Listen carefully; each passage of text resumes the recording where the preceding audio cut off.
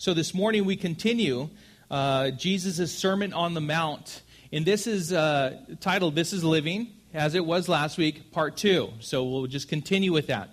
These are the Beatitudes that we're covering this morning. And we understand that this is the very thing, this is the sermon, the proclamation that Jesus was giving to his disciples, teaching them how to live daily their lives to the glory of God. This is a life that is lived in the fullness of Jesus Christ. But one of the questions that I thought of as we were going through is oftentimes what the world will ask is this one question, because after all, it's all about us, isn't it? And the question is, what's in it for me? Right? Have you ever asked that question? What's in it for me? And of course, I'm just joking. It's not all about us, right? We know that. If you've walked with the Lord for any length of time, you come to realize, oh, so the world doesn't revolve around me. You know, and we come to realize that it's not about our glory, but it's about His glory. We come to realize that if we lose our lives, we gain them eternally in Christ. We learn all about all these things, how it is that in God's economy, just things are different, right? To be great in the sight of God is to be least among men. To be, the servant of all is to be really looked to with greatness before the Lord, to be right before Him. So what's in it for me? And I'd like to answer this question because I can say that question changes once you realize that in Christ everything is in it for you. I mean, after all, why did Jesus come? He came to fulfill the will of the Father perfectly. But He came for you. Each one of you, specifically. He knew you by name even before you were forming in the womb of your mother. He laid out for you every day of your life. He knows the number of hairs or not on top of your head. He knows the specifics of each and every one of you. Everything. So what's in it for you? Well, in Christ, everything is in it for you. What I'm saying is that if someone is going to endure something like persecution, we're going to talk about that this morning, for something or someone they stand for or stand with, then it should be worth it, shouldn't it be? I mean, the apostles didn't die for a faith that was worthless, and they certainly did not perpetrate a lie that would lead them to their own death. That would be foolish, wouldn't it? No, they knew that Jesus had conquered sin on the cross and death as He rose from the grave and ascended into heaven. And in Christ, they had gained eternal life. They knew this beyond a shadow of a doubt. Is that worth it? And for the apostles, their answer was a resounding, yes, amen. I'm even going to my death because of it. Life abundant in Christ. This is exactly what Jesus is teaching His disciples on this hill in Israel on this amazing day a little over 2,000 years ago. And by the way, He's teaching us this morning, on this beautiful summer morning in Riverside, California. As I said last week, I want to remind you of the fact that Jesus did not go up on the hill in order to get away from the crowds that were continuing to gather and increase in numbers. But rather, He went up on that hill and positioned Himself in that place so that He would have a better position to draw everyone to His Word and, more importantly, to Himself. And the question was last week, and I ask you again as we continue through the Beatitudes, is, has God allowed you to get into certain positions in life in order that He may gain that better position in your life, so that He would receive your full attention, that you may hear His voice over all of the other voices, over all of the other distractions, over all the other desires that you may have? It's kind of like, are you looking up to where Jesus truly is and should be in your life and listen to His voice above all else? You see, the teacher has taken the position up on the hill and is looking at his disciples to teach them about life. As he sat down, they stood up at attention. And the question is, again, do you want to know what it is to live a life that means something? Truly, I mean, do you want to learn that? Do you want to come to know that? Do you want to come to understand that? Well, I have to ask you at this point, just completely dismantle, put away any preconceived notions of happiness that you had up to this point if it's not Jesus Christ.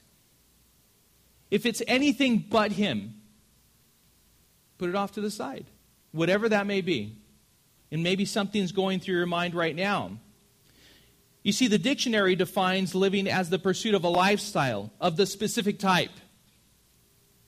Well, there's country living, there's suburban living, there's city living, there's affluent living, there's a living that is surrounded or centered around traveling. There's all kinds of ways in which we can define living as. Oh, that's truly living. To live a life on the edge.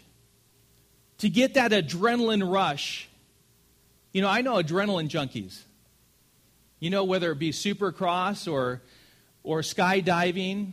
I know plenty of people who, plenty of friends that love to skydive, and they do it more and more because it's just that adrenaline rush. You have to get it one more time. What is it? What is it? Well, Albert Einstein said this, quote, "A life directed chiefly toward the fulfillment of personal desires will sooner or later always lead to bitter disappointment," close quote. And again, Jesus was about to teach them how to live. And so Jesus opened his mouth. Jesus could have very well taught them with his mouth closed and just living by example. After all, he was perfect as he walked this earth. But he opened his mouth and taught them, saying, "Blessed are the poor in spirit," verse 3, "for theirs is the kingdom of heaven. Blessed are those who mourn, for they shall be comforted. Blessed are the meek, for they shall inherit the earth. Blessed are those who hunger and thirst for righteousness, for they shall be satisfied. Blessed are the merciful, for they shall receive mercy. Blessed are the pure in heart, for they shall see God. Blessed are the peacemakers, for they shall be called sons of God. Blessed are those who are persecuted for righteousness' sake, for theirs is the kingdom of heaven. Blessed are you when others revile you and persecute you and utter all kinds of evil against you falsely on my account. Rejoice and be glad, for your reward is great in heaven, for so they persecuted the prophets who were before you." To be blessed, again, is to, as I remind you, to possess a divine joy. It's a joy that's unshakable, no matter what circumstances you find yourself in. And do you want to learn what life is? Do you want to have that joy? Do you want to possess it? Well, you can receive it in Jesus Christ. You can know it fully. You can understand it, and you can live it out. Because this is true happiness. This is living. Let's talk about, first of all, the fact of the matter is, the Lord said, "Blessed are the merciful, for they shall receive mercy." Mercy forgives. Mercy is compassionate. Mercy withdraws from the power to harm or to punish someone else. Mercy relieves suffering. Mercy holds back what perhaps someone else deserves. A heart of mercy is one who weeps with those who weep and mourns with those who mourn, always looking to restore a broken relationship. A heart of mercy will think the best of others and meet them where they are, even if they are outwardly sinful. It's very important for us to understand the body of Christ should be known for the love that we have for one another. That blesses the Lord. Being judgmental is not part of the Christian's character. Judging sin is one thing. Judging the sinner is God's part. So that's not our part. So why all of this? Well, because a heart of mercy cares for the souls of men, because they themselves have received mercy. They know mercy. and realize that they are poor in spirit. Blessed are the poor in spirit, for theirs is the kingdom of heaven. They realize that. I'm bankrupt. I'm impoverished. I am nothing outside of God's grace in my life. It's those people that mourn over their sin, knowing that they themselves have received God's grace. Well, what do? They hunger and thirst after righteousness. And those who do, the Bible tells us, as Jesus spoke here on the Sermon on the Mount, will be satisfied. And if you want to see a good story about mercy in the Bible, you have to go no further than the story of David and Saul. You see, God was merciful toward David, wasn't he? He was very merciful. What we do know is that David was also merciful toward Saul. This is exemplified through their interactions, because David very well could have taken him out on several occasions. 1 Samuel chapter 24, verses 6 and 7, I'll give you one example. He said to his men, "The Lord forbid that I should do this thing to my Lord, the Lord's anointed, to put out my hand against him, seeing he is the Lord's anointed." So David persuaded his men with these words and did not permit them to attack Saul. And Saul rose up and left the cave and went on his way. This was, by the way, that part where he was in the cave. And he cut the hem of Saul's robe. And then he lamented over what he even did at that point. Oh, why did I do that? And he forbade his men to go forth and strike Saul. He himself understood that was God's anointed. That was mercy. Did Saul deserve anything but mercy? Yes, he deserved to be taken out by David. No? That would be revenge. I'm going to go ahead and take care of this man now. He had every opportunity. He had him right there. He didn't even know he was there. Saul didn't know David was there. That's mercy. Being merciful is not applying what is deserved. Withdrawing your hand. Being merciful, by the way, is a godly characteristic. Is God not merciful toward us? Ephesians chapter 2, verse 4. But God, being rich in mercy, because of the great love with which he loved us. He's rich in mercy. He's overflowing. He's abundant. Mercy comes from God's throne of grace. Hebrews 4:16 says, "Let us then with confidence draw near to the throne of grace, that we may receive mercy and find grace to help in time of need." It comes from the very throne of grace, this mercy. And by the way, without grace, there can really be no true mercy, because it always shifts. It's always because of a motive, a personal motive, that it may come out. Mercy that comes from any other place is conditional and limited, but God's mercy is perfect and whole and sufficient and unconditional in Christ Jesus. In Christ, God withdraws with compassion that which we deserve. We deserve to be judged, but he withdraws his hand. And with our full acknowledgement of God's display of mercy, we are to be merciful toward others. We can not withdraw our hand. We can be in a place of not being merciful toward others in all kinds of different ways. But we ought to be instead displaying the character of God in our lives and being merciful toward others, just as we ourselves have been demonstrated mercy, God's mercy toward us. If we have been forgiven much, would you agree that you've been forgiven much by the Lord? Yes and amen, right? Why wouldn't we forgive others and be merciful toward them?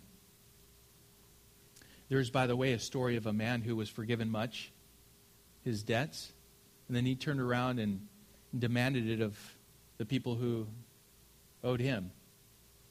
Oh, he was in trouble. He was in trouble. Why? Because he had been forgiven of much. And he should have turned around and been merciful. That's a whole lesson there. We should take that to heart because this is living. This is what Jesus was teaching them. Blessed are the merciful, for they shall receive mercy. He also said, blessed are the pure in heart, verse 8, for they shall see God. This is spiritual integrity. This is spiritual integrity that could only be fully known by God and experienced fully by the person who possesses this inner moral purity before God. This is a person who is undivided, who is fully devoted and committed to God. 1 Samuel 16:7 says, but the Lord said to Samuel, do not look on his appearance or on the height of his stature, because I have rejected him. For the Lord sees not as man sees, but man looks on the outward appearance, but the Lord looks on the heart.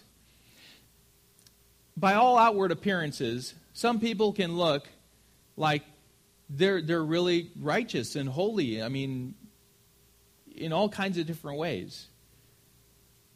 But really, that's not what the Lord is looking at. He can look right through you and into your heart and know the intents of your heart. The thoughts, where they come from, where they originate. He knows all of those things. We may be able to fake other people out, but we can never fake the Lord out. He knows everything about us. The pure in heart express an inward devotion to God in how they talk and in how they act, what they do, their priorities, what's important to them.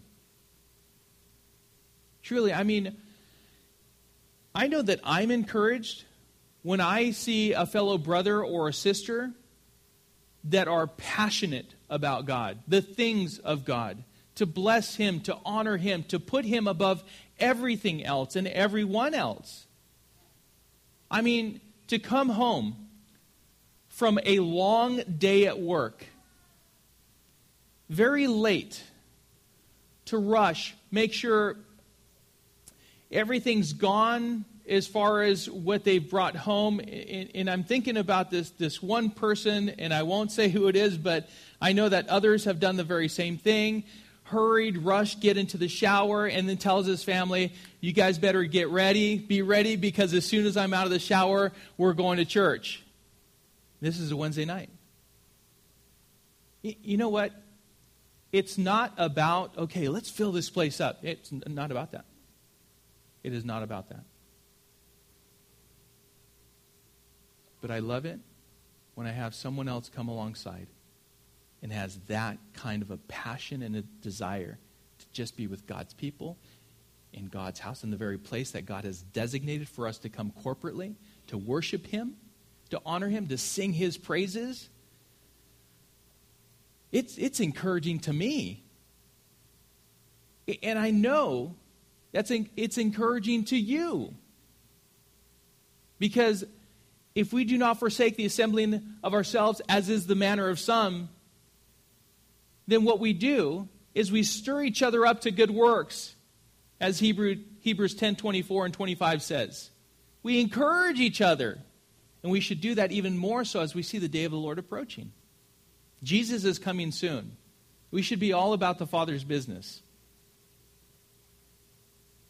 And so I believe that the pure in heart expresses themselves in these types of ways. That they just can't help themselves. That they weep for what breaks the heart of God. That they rejoice for what blesses the heart of God. They love the gathering of God's people. They love reading the Word of God. They love getting into prayer and seeking Him. Interceding on behalf of others. Why? Because that's on the forefront of their minds, that's in their hearts, and that's what pours out in their lives. Blessed are the pure in heart, for they shall see God. Bitterness of heart, resentment, anger, lust, doubt, jealousy, covetousness, all of these things all have this blinding effect on each and every one of us. But the person who's pure in heart sees God without these polluting effects and sees God everywhere they go. They see God as creator. They see God as the intercessor. They see God as the Savior. They see God as the Father. They see God as the Lord of their lives. They see God as comfort, and God as peace, and God as love, and God as grace. They see God everywhere, in everything that they are doing. Because they truly believe that God will never leave you. He will never forsake you. He loves you with an everlasting love. They know that as we go out, there are people who are lost. That Jesus, when he said, I have come to seek and save those who are lost, that as we are given the Great Commission to go out and make disciples of all nations, baptizing them in the name of the Father and the Son and the Holy Spirit, that is our given work. That's what we are to do. And they do it. They look for every opportunity to do that. To plant a seed, to water it, or maybe even to see a harvest. They're given wholly in everything and in every moment to what the Lord wants to do in their lives. Blessed are the pure in heart, for they shall see God. They see God as the only God and demonstrating his love in numerous ways. The chief one being the giving of his Son, the Father giving his Son for the sake of reconciling us unto himself. The whole way through the Sermon on the Mount, Jesus is dealing with the spirit of man, teaching his disciples what it is to know a purity of heart that is undivided and genuinely committed to God. A heart that is honest and straight before the Lord, upright before him. And again, I need to end this section with, this is living. That's what Jesus is teaching. This is living. This is it right here. You guys want to hear what life is all about? This is it right here. Blessed are those who are merciful, for they shall receive mercy. Blessed are... What? You finish it, right? Blessed are the pure in heart, for they shall see God. Blessed are the peacemakers, for they shall be called sons of God. Verse 9. Now, the only way that we'll be peaceable is if first we are pure in heart. Because it's out of the heart that come forth the issues of life, our very words. All of those things come from the heart, right? Otherwise, our peacemaking will rise up from faulty motives that have no lasting power. They'll shift. I'm not talking about a person who lives in peace.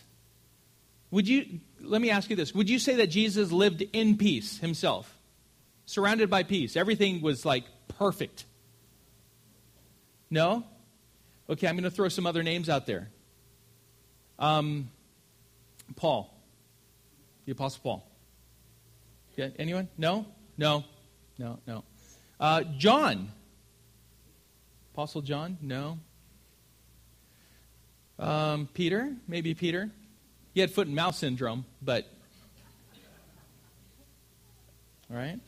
Maybe some of the stuff that he experienced was his own doing. But no, not him either, right?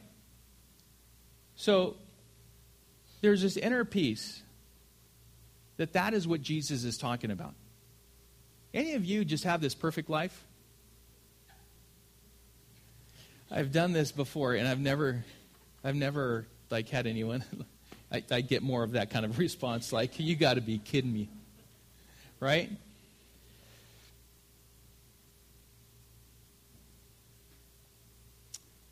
Living at peace is only known in Jesus Christ. Because, of course, I'm not talking about a person who lives in peace, but rather peace lives in him or her. One that promotes peace and overcomes evil with good. Be anxious for nothing, but in everything by prayer and supplication. With thanksgiving, let your requests be made known to God. And the peace of God, which surpasses all understanding, will guard your hearts and your minds in Christ Jesus. We need his peace. How? As we're trusting in him wholly with everything. And before he even does anything, we're giving him thanks. We're satisfied in him. We're content in him. We're fulfilled in him. And whatever it is that he has for our lives, we're looking past our present circumstances, our temporal circumstances, and we're looking to the eternal glory that awaits us. That's what we're looking to.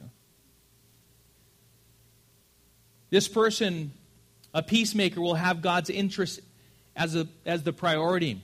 His glory and his honor. By the way, that would mean denying your will if it is not in line with God's will. That's what that means. That is in order. Completely submitting to God. You come to a crossroads and you get confronted by God's word, His will. Well, what do? Well, I feel this way. Well, it really doesn't matter. Because when you're confronted with God's will, you should surrender and submit to that will, to His will, not your own. Because a peacemaker is not just a person who stands between two people who are fighting, but perhaps is the very person who has offended and is involved in the conflict, has caused injury to someone else. The strongest person in that place is the one who first goes to the other one and asks for forgiveness, surrenders their will, not to the other person, to the Father's will. It's kind of like we have this thing to where it's like, blessed are the peacemakers, for they shall be known as children of God. They shall be called sons of God, right? But we get into the situation where someone else is offended, and we're like, yeah, but if I say I'm sorry, then that means that the other person won. And I didn't do anything. I'm not guilty of anything. It's like, does that really matter? Because the question is, what is God's will? What is God's will? Reconcile. Be restored. If you've offended someone else, if you're bringing your gift to the altar and there you remember, oh, you offended someone else.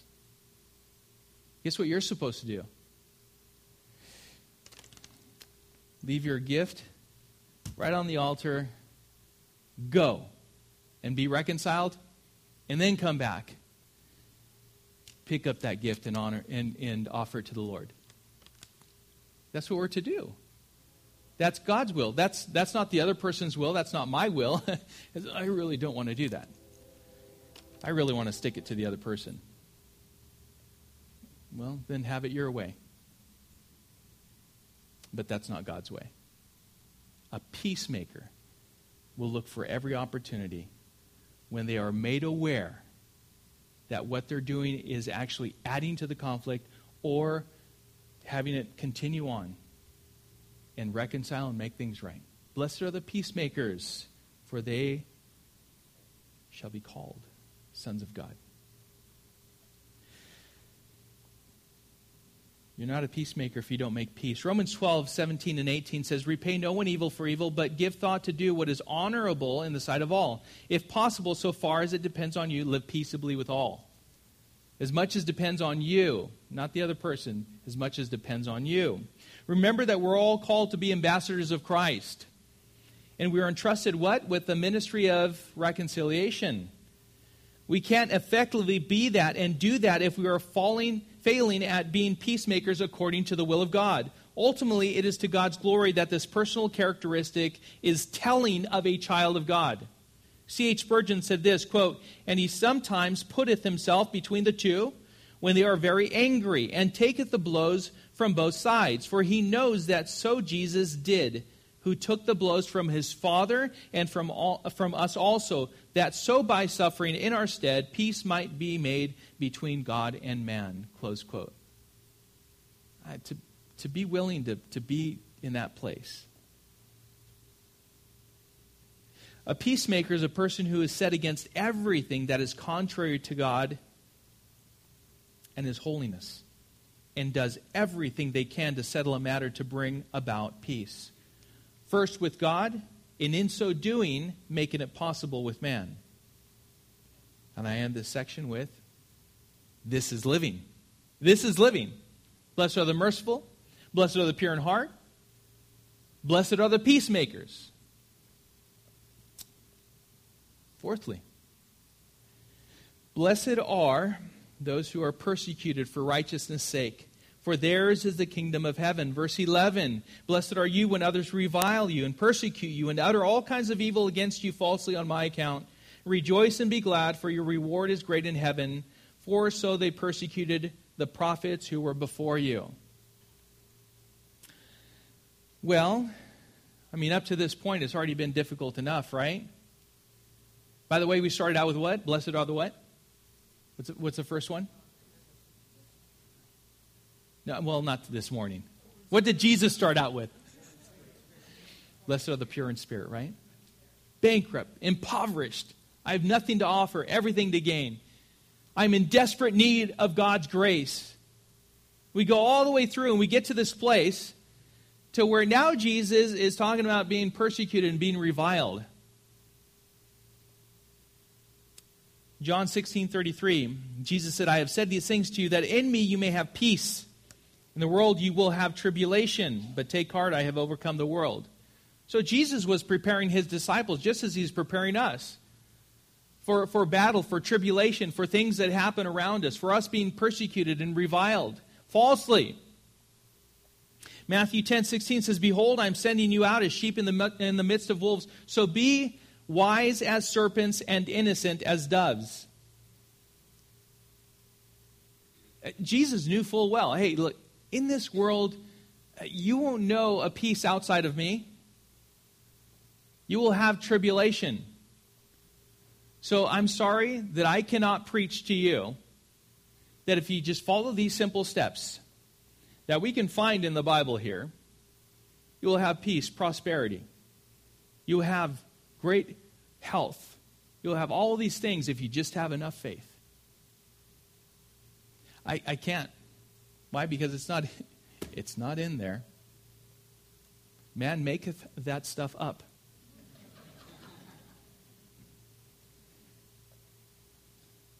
Let me be clear. What Jesus is referring to is not being persecuted or reviled because of your own stupidity or unbridled fanaticism that comes across as harsh and personally judgmental with a dash of pride and arrogance. Not talking about that. And we can. I mean, can we be very, very frank? Can we can bring it upon ourselves, can't we? And it's not because we're ignorant, because when we come to know the Word of God, really, again, we should be submitting to that which is godly, His characteristics, gentle in spirit. Not that we do it perfectly, right? But when we willingly go against His very character, then it's something else, and we bring it on ourselves.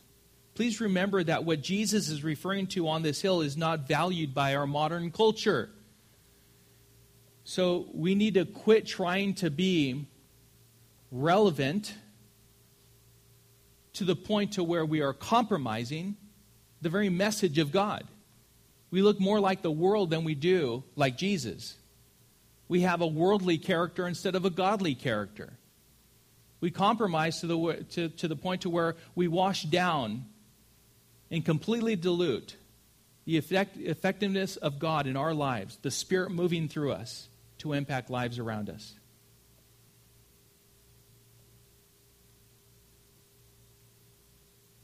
It is not recognized, these qualities they're not recognized as being strong qualities that matter. They're not accepted and embraced by the world. So we shouldn't expect them to. It's like I catch myself saying it all the time. Hey, listen, don't expect the world to understand. Don't expect the world to understand spiritual matters. They are not spiritual. I was not spiritual until I came to surrender my life to Jesus Christ. And then the only reason why I was spiritual is because the Spirit then indwelt me and gave me understanding. The same Spirit that sealed me for the day of redemption is the same Spirit who gave me understanding of the Scriptures. And I began to understand spiritual matters.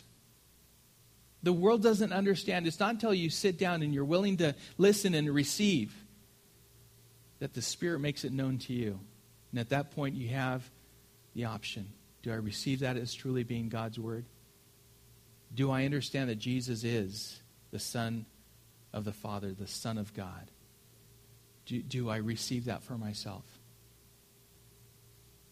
The world, well, that's who the Lord came, Jesus Christ, to reconcile so that the world may be reconciled unto the Father. But He gave us the opportunity. He made us be able to, as we respond to that sacrifice, to the offer of forgiveness and salvation in Christ Jesus. No, Jesus is referring to those who are being persecuted for righteousness' sake, and referring to those who are being reviled and talked about falsely on his account. John chapter 15, verses 18 through 21, if the world hates you, know that it has hated me before it hated you. If you were of the world would love you as its own. But because you are not of the world, but I chose you out of the world, therefore the world hates you. Remember the word that I said to you, a servant is not greater than his master. If they persecuted me, they will also persecute you. If they kept my word, they will also keep yours. But all these things they will do to you on account of my name, because they do not know him who sent me. The Apostle Paul writes to the Corinthians in 2 Corinthians chapter 4, verses 16 through 18. So we do not lose heart. Though our outer self is wasting away, our inner self is being renewed day by day. For this light, momentary affliction is preparing for us an eternal weight of glory beyond all comparison, as we look not to the things that are seen, but to the things that are unseen. For the things that are seen are transient. They're temporal, fleeting, for a moment. But the things that are unseen are eternal. You see, Jesus knew that Christians, his followers, were going to be persecuted.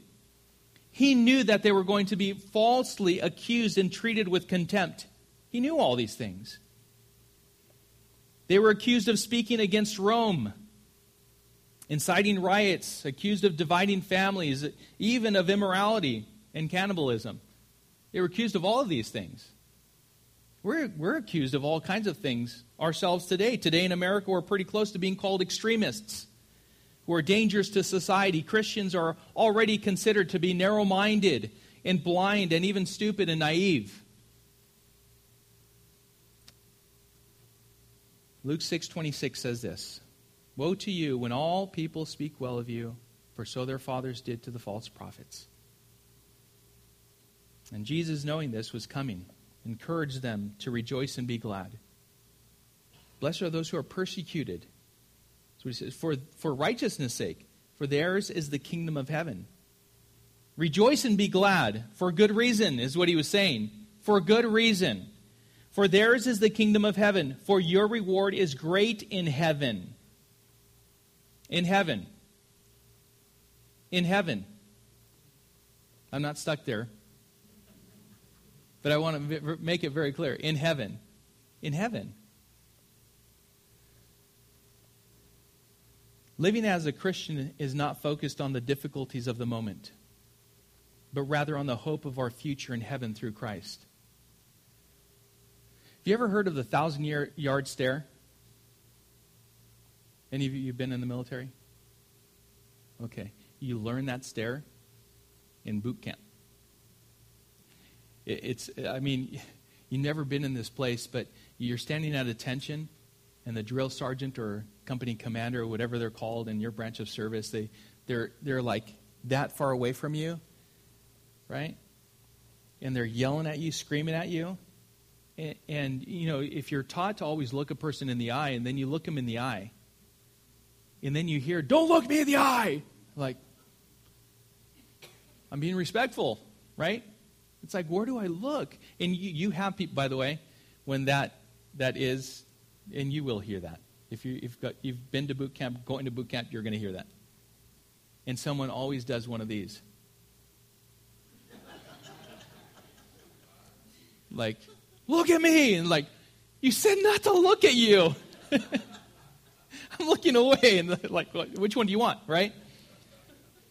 That 1,000-yard stare. Actually, it's often associated with a limp, unfocused gaze of a battle-weary soldier. But I believe it can also be the refusal to focus on the distractions of the day, but rather look beyond them to the glory that awaits us. Learning to do that. Because what you learn to do is you're looking straight, but you're not looking here. You're looking beyond. It's that 1,000-yard stare. And no matter what he's saying, you're listening to the fine points, to those words, to where if there is truly a direct command, you are to follow it immediately. And you tune out everything else that's going on around you. all the distractions. We, as Christians, we need to learn to do that. That no matter who or what is in our face, that we're looking beyond. We're looking beyond. It's amazing what you can endure when you have your eyes fixed on the glory of God. It's amazing how you can endure those things.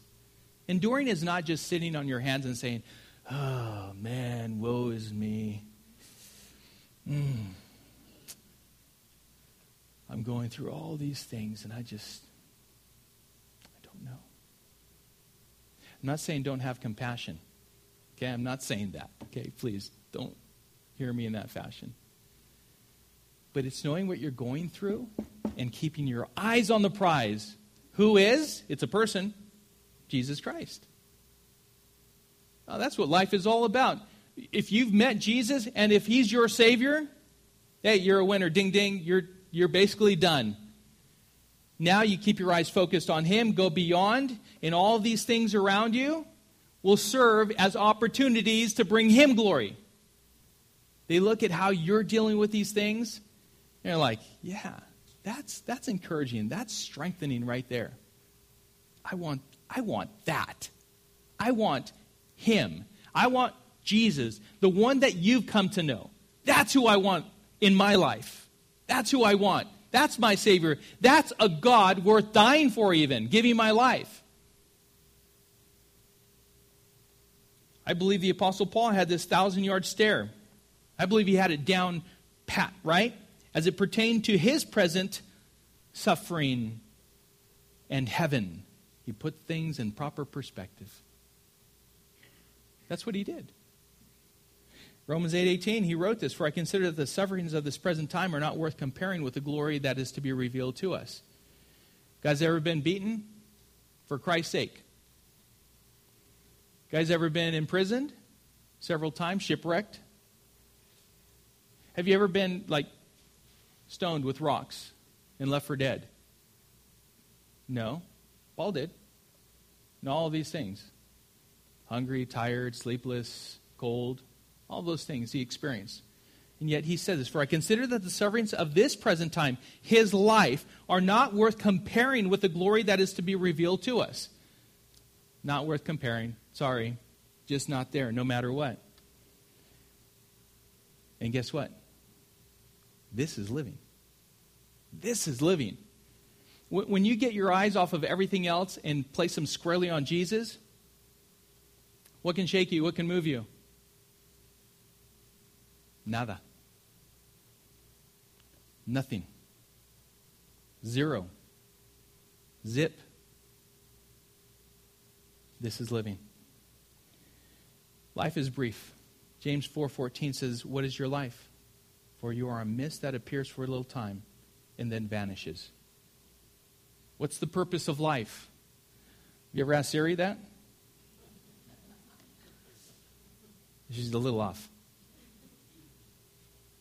Have you ever wondered to yourself, what is the purpose of life? To live, laugh, and love? Do you have that little placard? What's life? Eating? What's life? Travel? No. The purpose of life is Ephesians 2:10. "For we are His workmanship, created in Christ Jesus for good works, which God prepared beforehand that we should walk in them." It's the very things that we've listed out up to this point. That's life. That's living. Those are good works as we respond to life in that manner, in that way. So we are to redeem the time. I want to encourage you to redeem the time. Ephesians 5:15 through 17 says, "Look carefully then how you walk, not as unwise, but as wise, making the best use of the time, because the days are evil. Therefore, do not be foolish, but understand what the will of the Lord is." And this is the will of the Lord. We are to walk in it. The sermon and study is for the believer. If you're here this morning and you thought you would get something else, it's for the church. It's for the church. the Lord Jesus, it was from the very beginning of this chapter, pulled his disciples together. And this is what he was teaching them. Right? The world around sees, hears.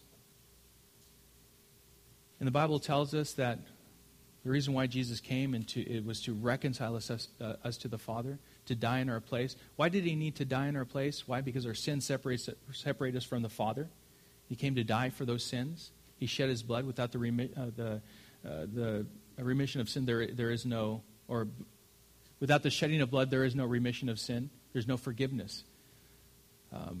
So he came to shed his blood, that we would be reconciled unto the Father.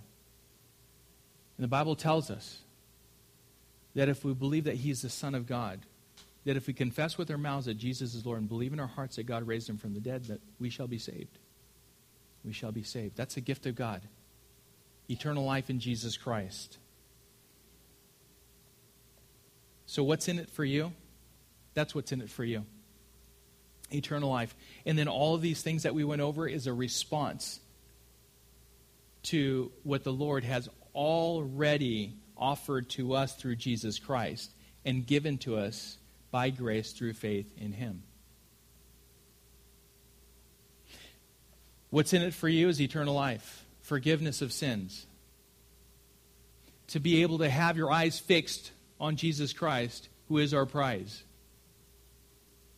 To know eternal life unto the Father by God's grace through Jesus Christ. That's what's in it for you. I'm going to ask for the elders to come up.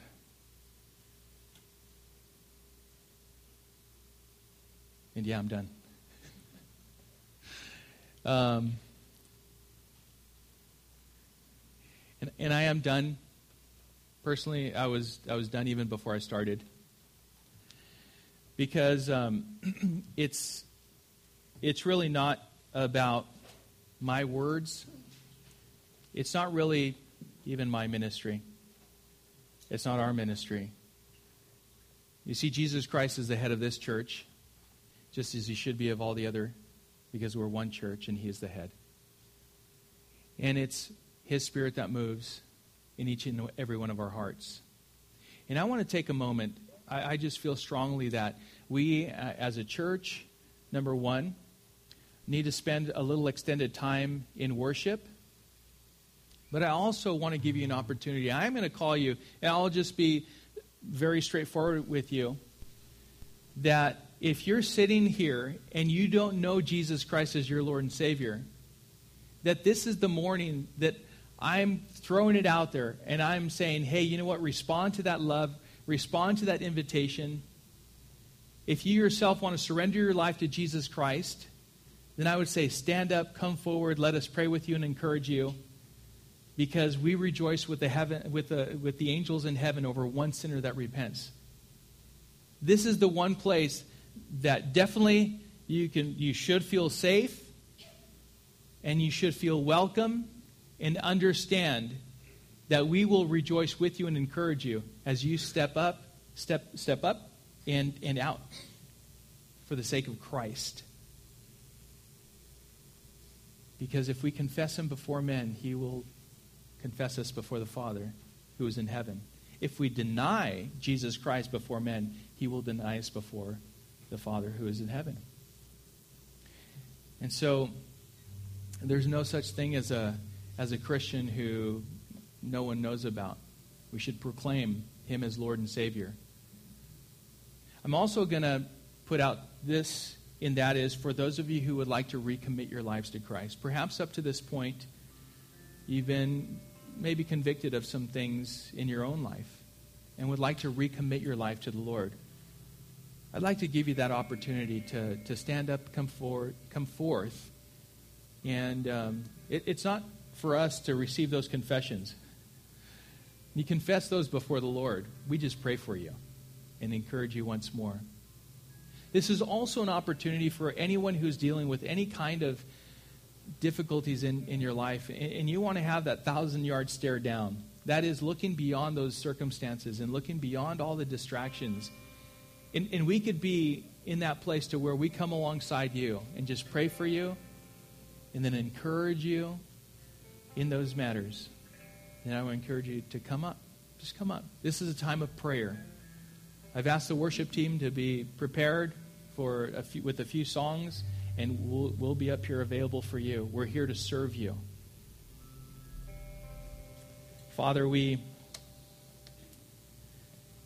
Lord, we are thankful for your grace, for your mercy, for your love. Lord, blessed are the merciful, for they shall receive mercy. Blessed are the pure in heart, for they shall see God. Blessed are the peacemakers, for they shall be called sons of God. And blessed are those who are persecuted for righteousness' sake, for theirs is the kingdom of heaven. Lord, I pray that you would help us to reflect your character in our lives, that by the power of your Spirit we would do so. For those who are here and do not know you, Jesus as Lord, as Savior, I pray that today be the day of salvation, that today they would proclaim to the world that they are yours and you are theirs, that today they would rejoice in the forgiveness of their sins, and Lord, that they would know that they are new creatures in Christ, as the old has passed away and all becomes new, and are welcomed with open arms into your embrace. And from this point and forevermore, they can never be plucked out of your hand, for they know salvation in Jesus Christ. I pray, Father, that they would respond, that you would move in their lives, and that they would stand to their feet, come forward, Lord, and proclaim that very truth in their lives. I pray for anyone who has been in that place of compromise, of just not being right with you. I pray, Father, that today would be the day of recommitment, of just being fully committed to and devoted to you and your glory in their lives. And that they would allow us, brothers and sisters in Christ, to encourage them, pray for them, and just come alongside. Pray for anyone who's dealing with health issues, anyone who is dealing with circumstances that are very difficult. Help us to come alongside them as well. Lord, as you pour into them, as you give them strength, as you reveal to them again who you are in their lives, that they would be able to rejoice in you and be glad, because you are their God, you are their Savior, you are their Lord, and there's a glory that awaits each and every one of us who place our trust in Jesus Christ. We commit the rest of this morning into your hands, and we pray this in Jesus' name. Amen.